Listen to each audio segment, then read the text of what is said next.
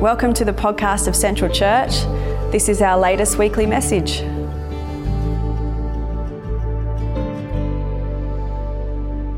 Well, afternoon, everybody. It's great to be here again with you this afternoon.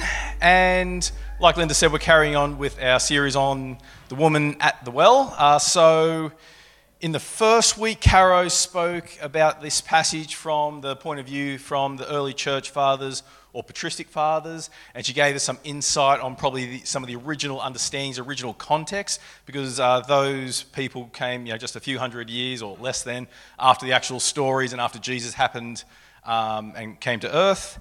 Then Becca last week spoke on the passage from a feminist point of view and gave us that amazing quote that feminism is really just seeing women as humans, which I think is fair enough, isn't it?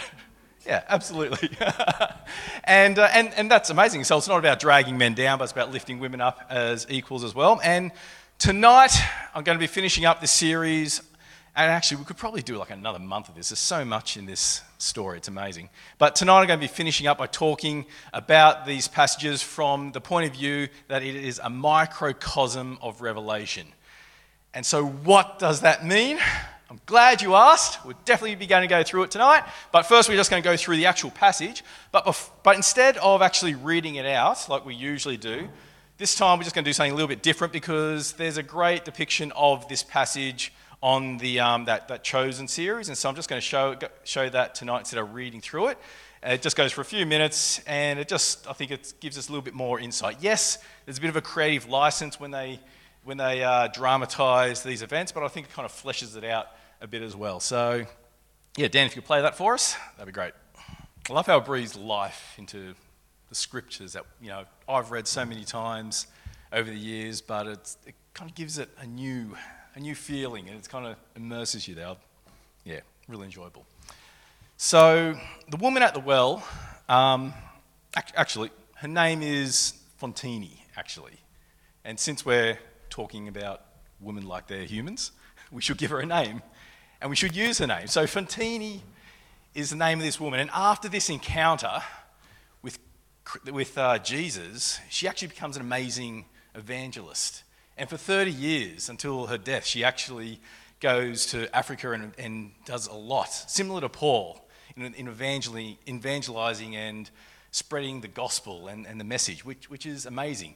All the way up to where she actually ends up before Nero, the emperor of Rome. If you know anything about Nero, he's one of the most ruthless tyrants that ever ruled Rome. And she's got guts. She actually tries to evangelize Nero, which ultimately gets her killed as a martyr. But this woman is an amazing woman. And so we should at least honour her by her name, Fontini. So I'm going to try and use that. This was just a decision I made just now. And so I'm going to probably try to use that as much as I can tonight rather than just saying the woman. Anyway, in this 10-minute conversation, or probably less than 10-minute conversation, we see the revelation, the microcosm of Revelation, which means that when Jesus came to Fontini, he was nothing more than just a stranger. But when he left, after 10 short minutes, he was, in her eyes, the Messiah. You see, when it comes to Revelation, in our lives, as Christ reveals himself to us, it usually takes years, if not decades. And if we look at the revelation of God throughout mankind, it can take centuries or millennia. But here, we get revelation in just a short amount of time, which is why we call it a microcosm. And so I want to just go through the different steps that this woman went through and the different steps that Jesus revealed himself to Fontini, and just break that down a bit so we can see what she actually went through here, it's really quite fascinating. And so, go to that slide. So first understanding Fontini has about Jesus is that he's just another thirsty man. As she's walking up towards the well, she can see Jesus' silhouette there, and she can see it's a man, and we know that she's had quite a lot of experiences with men, probably a lot of them not positive, and so you can almost imagine the eye roll she has. Here's another man here just to get in my way, here to annoy me, to torment me, to persecute me, to maybe to proposition me. Whatever it was, Jesus at this stage was just another man to get in her way. As she then approaches, she would realize that Jesus is then a Jew, either by the way he looked or at least by the time he opened his mouth and she heard the accent, she would have realized this is a Jew. And this is even worse. This is worse than a Samaritan man because this comes now with the added prejudice that the Jews look down upon the Samaritans. They see them as crossbreeds with the Assyrians back when they were in captivity. They see them as filthy mudbloods, if you want to use a Harry Potter reference. They are unpure. They're not real Jews. And then as they start to discuss and talk to each other, she would realize that he's a rabbi. She would realize that he's educated in the law of God. And so therefore he's a holy man or a teacher or a rabbi. And she does something actually quite unusual here. She starts to debate with him over theology. And this, we have to understand, this is a big no-no. This is taboo for a Samaritan. So we got a Samaritan woman arguing about theology with a male Jewish rabbi. There's this huge disparity here, yet she goes head-to-head with Jesus and she says, "Are you greater than our father Jacob?"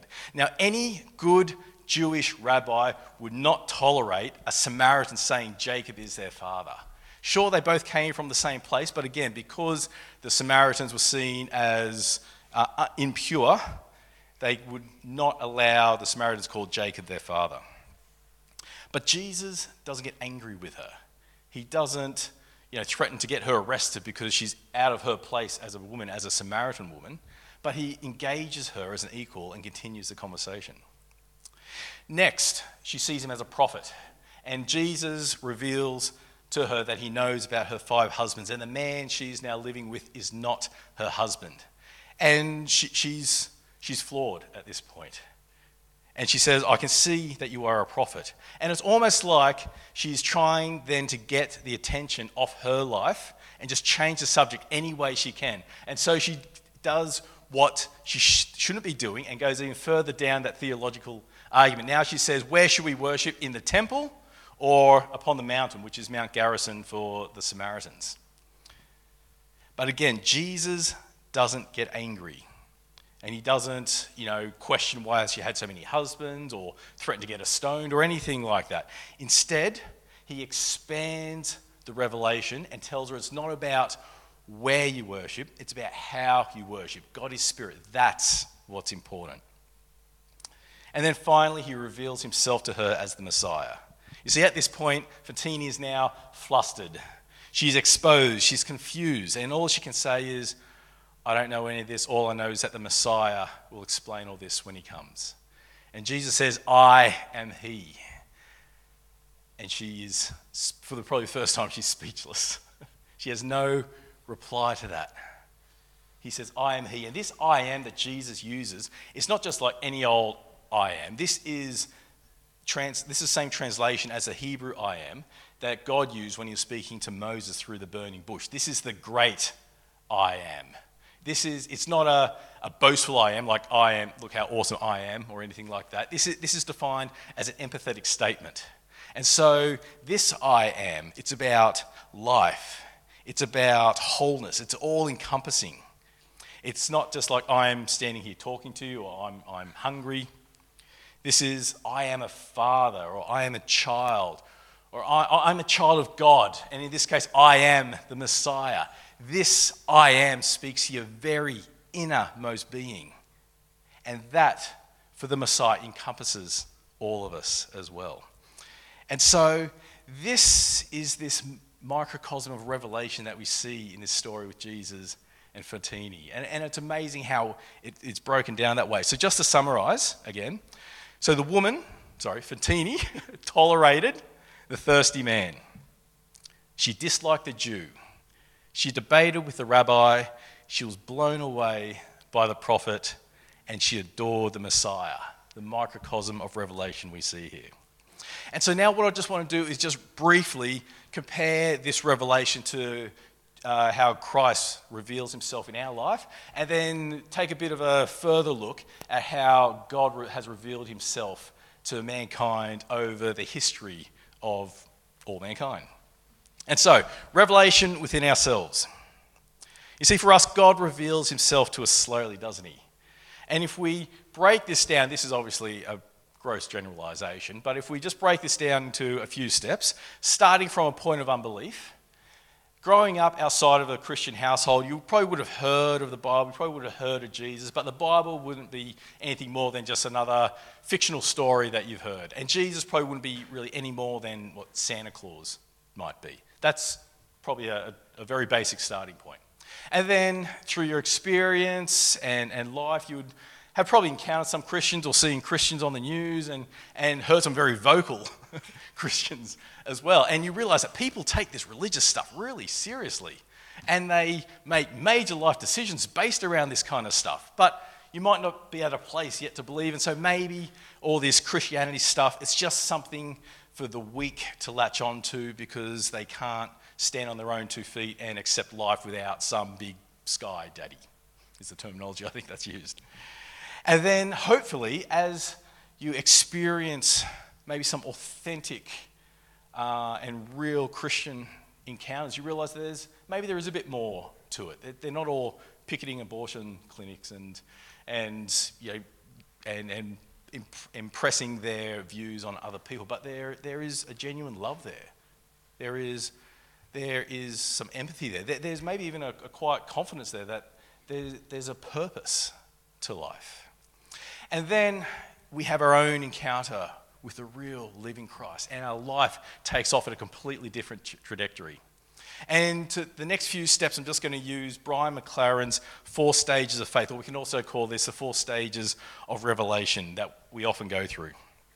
First of all is simplicity. Now, we've just given our lives to God. And so now we understand, I'm now on the inside, and everyone else is now on the outside. Everything is black and white. Everything is simple. And so it's in, out, right, wrong. I'm going to heaven, you're going to hell. It's everything simple and black and white. But as we begin to mature in our Christian faith and we can see other denominations and we talk to other Christians, we realize it's not so black and white. I think I'm in the right camp, but those guys over there, they're actually saying some interesting stuff. But maybe I can dismiss it, but maybe there's something credible to it. And as that continues, we then move into the 3rd stage, which is perplexity. Now, what other people are saying, what other denominations are saying, just can't simply be disregarded. The contradictions cannot be dismissed, and we're unsure who is right and who is wrong, and we're confused in this stage. But as we move through this complexity stage, we eventually, hopefully, move into a place of harmony, the final stage. Actually, it's not quite the final stage. In harmony, we accept the contradictions we can't equate, but we find unity in the essentials. And we see maybe God no longer as a punisher, and it's no longer a wrathful God, but God is a loving Father, and it's about intimacy, and it's about relationship, and it's about existence, it's about life, this relationship with God. But this isn't just a linear process. It's not like once we get to harmony, we're done. Because often, once we sit in harmony long enough, we then realize that it becomes our new place of simplicity, and we need to start going through this process again. Or maybe we go through this process at different rates with different parts of our life. So we understand, so the speed we go through our understanding of God as a loving Father might be different to our understanding around atonement and things like that as well. And so this isn't just a one and done thing, but this is something we continually circle around and keep revisiting as well. And so this is a great little tool that I've often looked back to and trying to work out, okay, so where am I at with different areas in my faith in my life? And what do I need to do to move through to the next step? Anyway, that's all I wanted to say about Revelation ourselves. What I'm going to spend a little bit more time on is now Revelation throughout human history. A few years ago, I was talking to a friend, actually it was a friend of a friend of mine, not a Christian, but the topic of the Bible came up. And he was saying that he can't believe in God or the Bible because of the disparity between the God that's represented in the Old Testament and the God that's represented in the New Testament. The God in the Old Testament is about wrath and anger and punishment, and he's a jealous God, but we get a very loving, casual, laid-back kind of God in the New Testament, and he can't accept the two. And so his conclusion was either the Bible's just flat out wrong, or God's bipolar and has massive mood swings, neither of which he could accept, and so just dismissed all of it. And sure, fair enough. And we've heard this argument before, haven't we? And This isn't a new argument. It's come up in my life, plenty of times before. And when I hear it, previously I've seen it like an equation. How do I balance Old Testament God and New Testament God and say the one and the same? And so I'll often try to make up, almost like excuses. And so, so maybe the people that God commanded to be punished, or the nations he said should be slaughtered, maybe they're just evil people, and so they just deserved it. Or maybe a prophet did go to them, but they didn't take him seriously. And so they had a chance to repent, but they brought it upon themselves. Or maybe God's just outside of moral law. And so because he's God, he can do whatever he wants. And we shouldn't hold him to the same moral laws that we hold ourselves to. Or maybe because to God, our life is really just a drop in the ocean of all of eternity. And so, killing an entire nation isn't that big a deal. Yeah, that's a horrible line of thought to go down. But it's these kind of thoughts that go through my head, like, how do I balance this equation? And so I'd usually deal with it by not dealing with it and just trying not to think about it. It wasn't until probably partway through my studies that I thought to myself, I really need to try and get my head around this kind of stuff, because it was like eating away at a hole, like a hole inside of me. And through my readings and studies and research, I began to understand that the Bible doesn't just give us a clear, holistic picture of God. Rather, it's a series of snapshots of how mankind has understood God throughout history. And so, just a quick side note, if this is something that you're still trying to balance that equation, that you're not too sure how to answer these kind of things, then I'm not going to be able to give you all the answers tonight, at least of what I've been able to work out so far. But there are a lot of resources about it, and there's a great book which is a good starting place. I think I've mentioned it before, a book called The Bible Tells Me So by Pete Enns. And he addresses this stuff head on. From chapter 2, he's addressing the fact that God commanded the Israelites to commit genocide against the Canaanites. And so it's not just killing the other soldiers, but it's going and killing the young, the old, the babies, the livestock, the women, the burn their villages to the ground, just annihilate them from the face of the earth. How do you balance that with, for God so loved the world that he gave his only son? They are two very different things. And so that's a great starting place if this stuff is perplexing you as well. Anyway, what I've come to understand is that the Bible is written by different people at different times for different purposes. And so we need to realize that the Bible is mostly written, especially the Old Testament, by an ancient people trying to understand God as best they can within the confines of the cultural context. You see, the Old Testament, there's plenty of war in the Old Testament. But for an ancient people, in a warlike time, you have a warlike God. And so if you win a war, that means God's condoning what you're doing, God's with you, and God's even commanding you to do these things.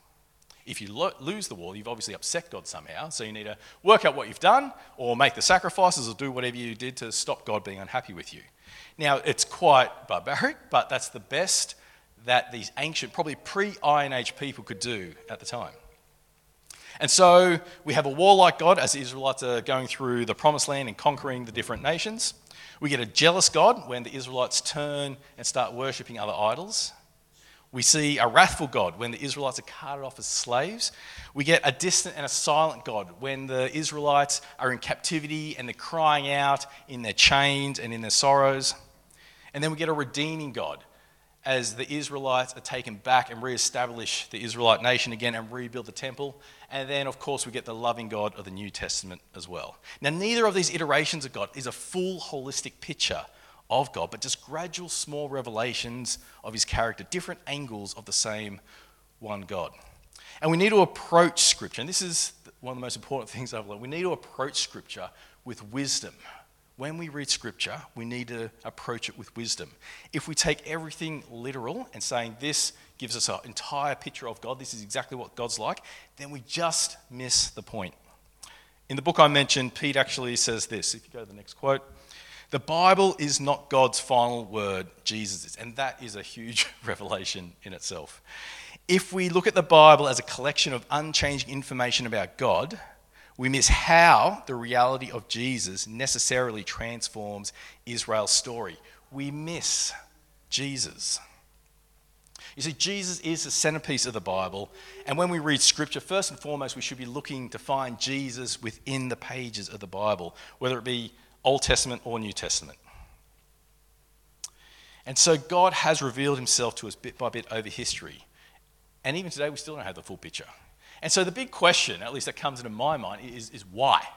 Why does God choose to do it like this? Why doesn't God just give us the full, correct, holistic picture from the very birth of mankind? Wouldn't that be easier? It would be so much easier if we knew exactly what God wanted, exactly what he expected. We would know exactly how we should act, what he would be happy with, what he's not happy with. If we could say X equals Y, life would be so much simpler. But instead, God drip feeds us small parts of himself through revelations over the course of human history and over the course of our lives as well. You see, for God, it seems like having an accurate picture of him is not the most important thing. It seems like the journey is almost more important than the destination. If we go back to the story of Fontini at the well with Jesus, think about what would have happened if as soon as she approached Jesus, jumps out from behind the well and says, "Hey, I'm the Messiah." Do you reckon she would have believed him? I don't know if she would. I mean, I can only speculate. Maybe she would have. But I don't think it would have meant the same. I don't think it would have been as significant for her. You see, there's something significant about working something out yourself. There's something meaningful, something intrinsic, something valuable about the journey we go on of revelation. To use a bad example, it's like Wordle. Who's played Wordle here? We've got to guess the word. Yeah, the word of the day. And I'll be going through a few of those. And sometimes there's a word and I just can't get it.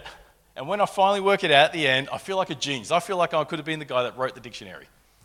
But there are other times when I'm at work and I have colleagues that are playing Wordle as well, and they accidentally tell me what the word of the day was before I've actually solved it. And that's frustrating. But the end result's the same. At the end of the day, I know what the word is. But the journey makes it so much more important, so much more meaningful to me. And so, maybe there are some messages that just can't be told. There are some messages that have to be experienced. And so, when we look at Fontini at the well, she comes to Jesus and she's thirsty, both physically and spiritually as well. And Jesus tells her about the water of eternal life, this spring of living water. And initially her response is selfish, isn't it? She says, "Give me this water," for the simple reason so she doesn't have to keep returning to the well every single day. But at some point during the conversation, during this slow reveal, 10-minute reveal, she actually receives the water.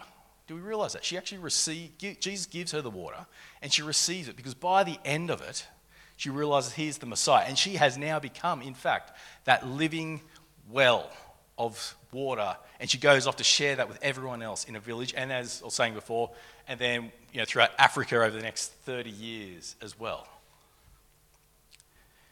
And actually that's one of the good things about watching it, because on the Chosen, because you can actually see, if you go back and watch it, you can see the moment, the change in her face when she actually receives the living water. Now, is that 100% accurate? Maybe, maybe not, but it's just interesting. You can actually see that change when everything turns around for her. And so, the slow reveal, it can be frustrating. It can be really frustrating, can't it? Because if you're like me, I want to know the answers all the time. And so, yes, the slow reveal can leave room for misinterpretation. And yes, it's unquantifiable. But Eugene Peterson, he's the author of the Message translation of the Bible, he says this, and this is from his biography. "If God wanted to communicate to us perfectly, he would have used mathematics, the only precise language we have. But it's hard to say I love you in algebra." I love that. It's frustrating, but it's also so true as well. You see, being right is more of an issue for us than it is for God. And if that wasn't the case, then there wouldn't be over 40,000 different types of Christian denominations. You realise there's that many. It's insane. Actually, do you know there's a snake church? Have you heard of snake church? And they actually hold Mark 16 really strongly that says you can handle poisonous vipers and not be bitten. You can drink their poison and not die. And at Snake Church, they actually literally hold poisonous snakes. And sometimes they get bitten. And that's intense, isn't it? I mean, you think it's hard inviting people to Central Church. Imagine inviting people to Snake Church. What are you going to do? We're going to sing some songs and hear a message. We're going to play some cobras. Anyway. Anyway, look at how Jesus responds to the theological debate that he has with Fontini. Twice she challenges him. She calls Jacob the Samaritan father, and she also says, where should we worship, in the temple or on the mountain? Neither time, though, does Jesus slap her down and say, no, you've got your theology wrong, you've misinterpreted the scripture, you've got it all wrong. He doesn't get angry with her. He doesn't say, you're wrong, I'm right. Instead, he expands upon her revelation. He tells her it doesn't matter where you worship God, but how you worship Him in the Spirit. That's what's important.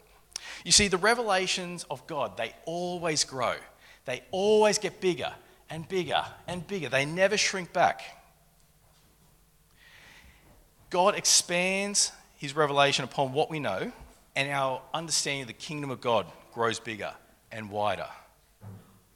And we can see this throughout the course of the Bible. So first, it's the Jews are the chosen people. The Jews are in. And then in stories like the one of Fontini, it's the Jews and now the Samaritans are in. And then in Acts we get that's now the Samaritans and the Gentiles. And then it's the Gentiles and now it's all nations.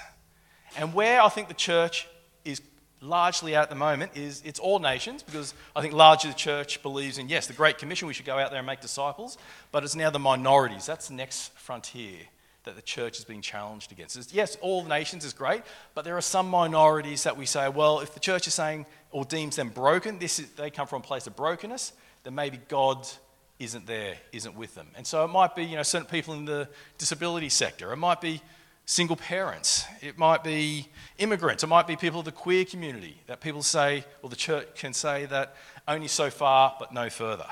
But God always expands His revelation, always gets bigger, it doesn't shrink back. Because for God, relationships are more important than being right. And sure, absolutely, there's a time to argue and debate theology. The Bible actually says we should do that. Iron sharpens iron. We should learn from each other and debate theological things. But we should never allow being right to stand in the way of being loved. And I think that is the key. On the cross, when we crucified Jesus, we showed Jesus that we were right and He was wrong. We won, we killed Him. But on the cross, Jesus showed that He loved us. That's the big difference. I think about, actually, when I started doing my theology degree, I think about 6 years ago, to be perfectly honest, one of the factors that made me want to do it is because I wanted to know Scripture well enough, so if I was to find myself in a theological argument, I'd know my stuff well enough to be able to win that argument.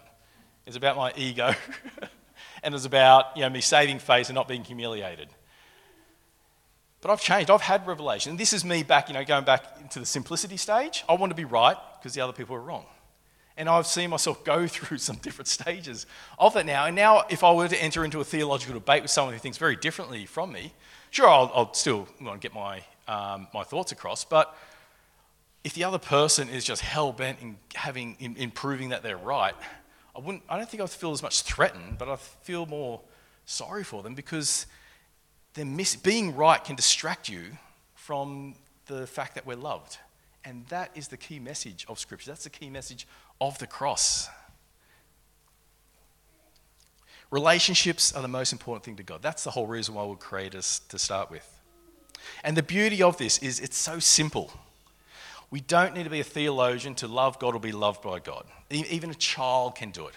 I've got kids myself, and I love it when they give me a hug. And that, to me, says more love than if they were to write a doctrine on Oren. The nature of Oren, the ins and outs of Oren, give me a 40-page report on exactly who I am. I mean, sure, I'd be impressed. But the hug means so much more to me. And that's the beauty of Christ. It's so simple, even kids can do it. And I think that's why Jesus used that whole born-again analogy, to come to children like God, to leave behind our prejudices and just simply love. And the best way to do that is to look at the cross, because that's what the cross teaches us. And so that's what we're going to do to finish tonight. We're going to look at the cross and take communion together. So could someone go and grab the kids for me? And release the kids.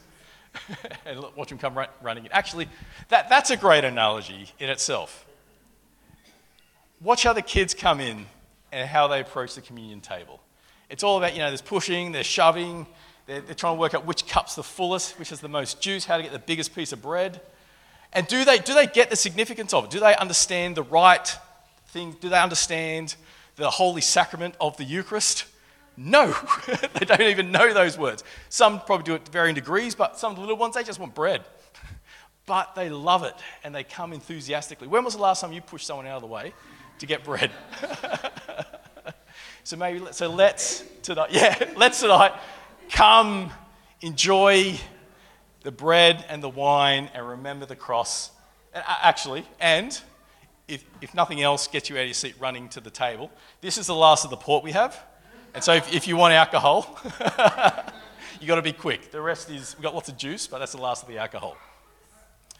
And so I'll just finish up in a prayer, and by that time the kids should probably be here, and then we'll just come up and we'll enjoy communion together. Thank you, God, that you make it easy for us. It's so easy to love you. And that's all you want. You don't want, complex doctrines, and you don't want arguments. You don't want us to so much be right. You just want us to love you and to love each other well. And help us to remember that first and foremost. Love before law, relationship before rules. I pray we remember this in our interactions with each other, with fellow Christians, with people who don't believe. And just represent Jesus and Jesus' love to the world as he did when he was here 2,000 years ago. Amen.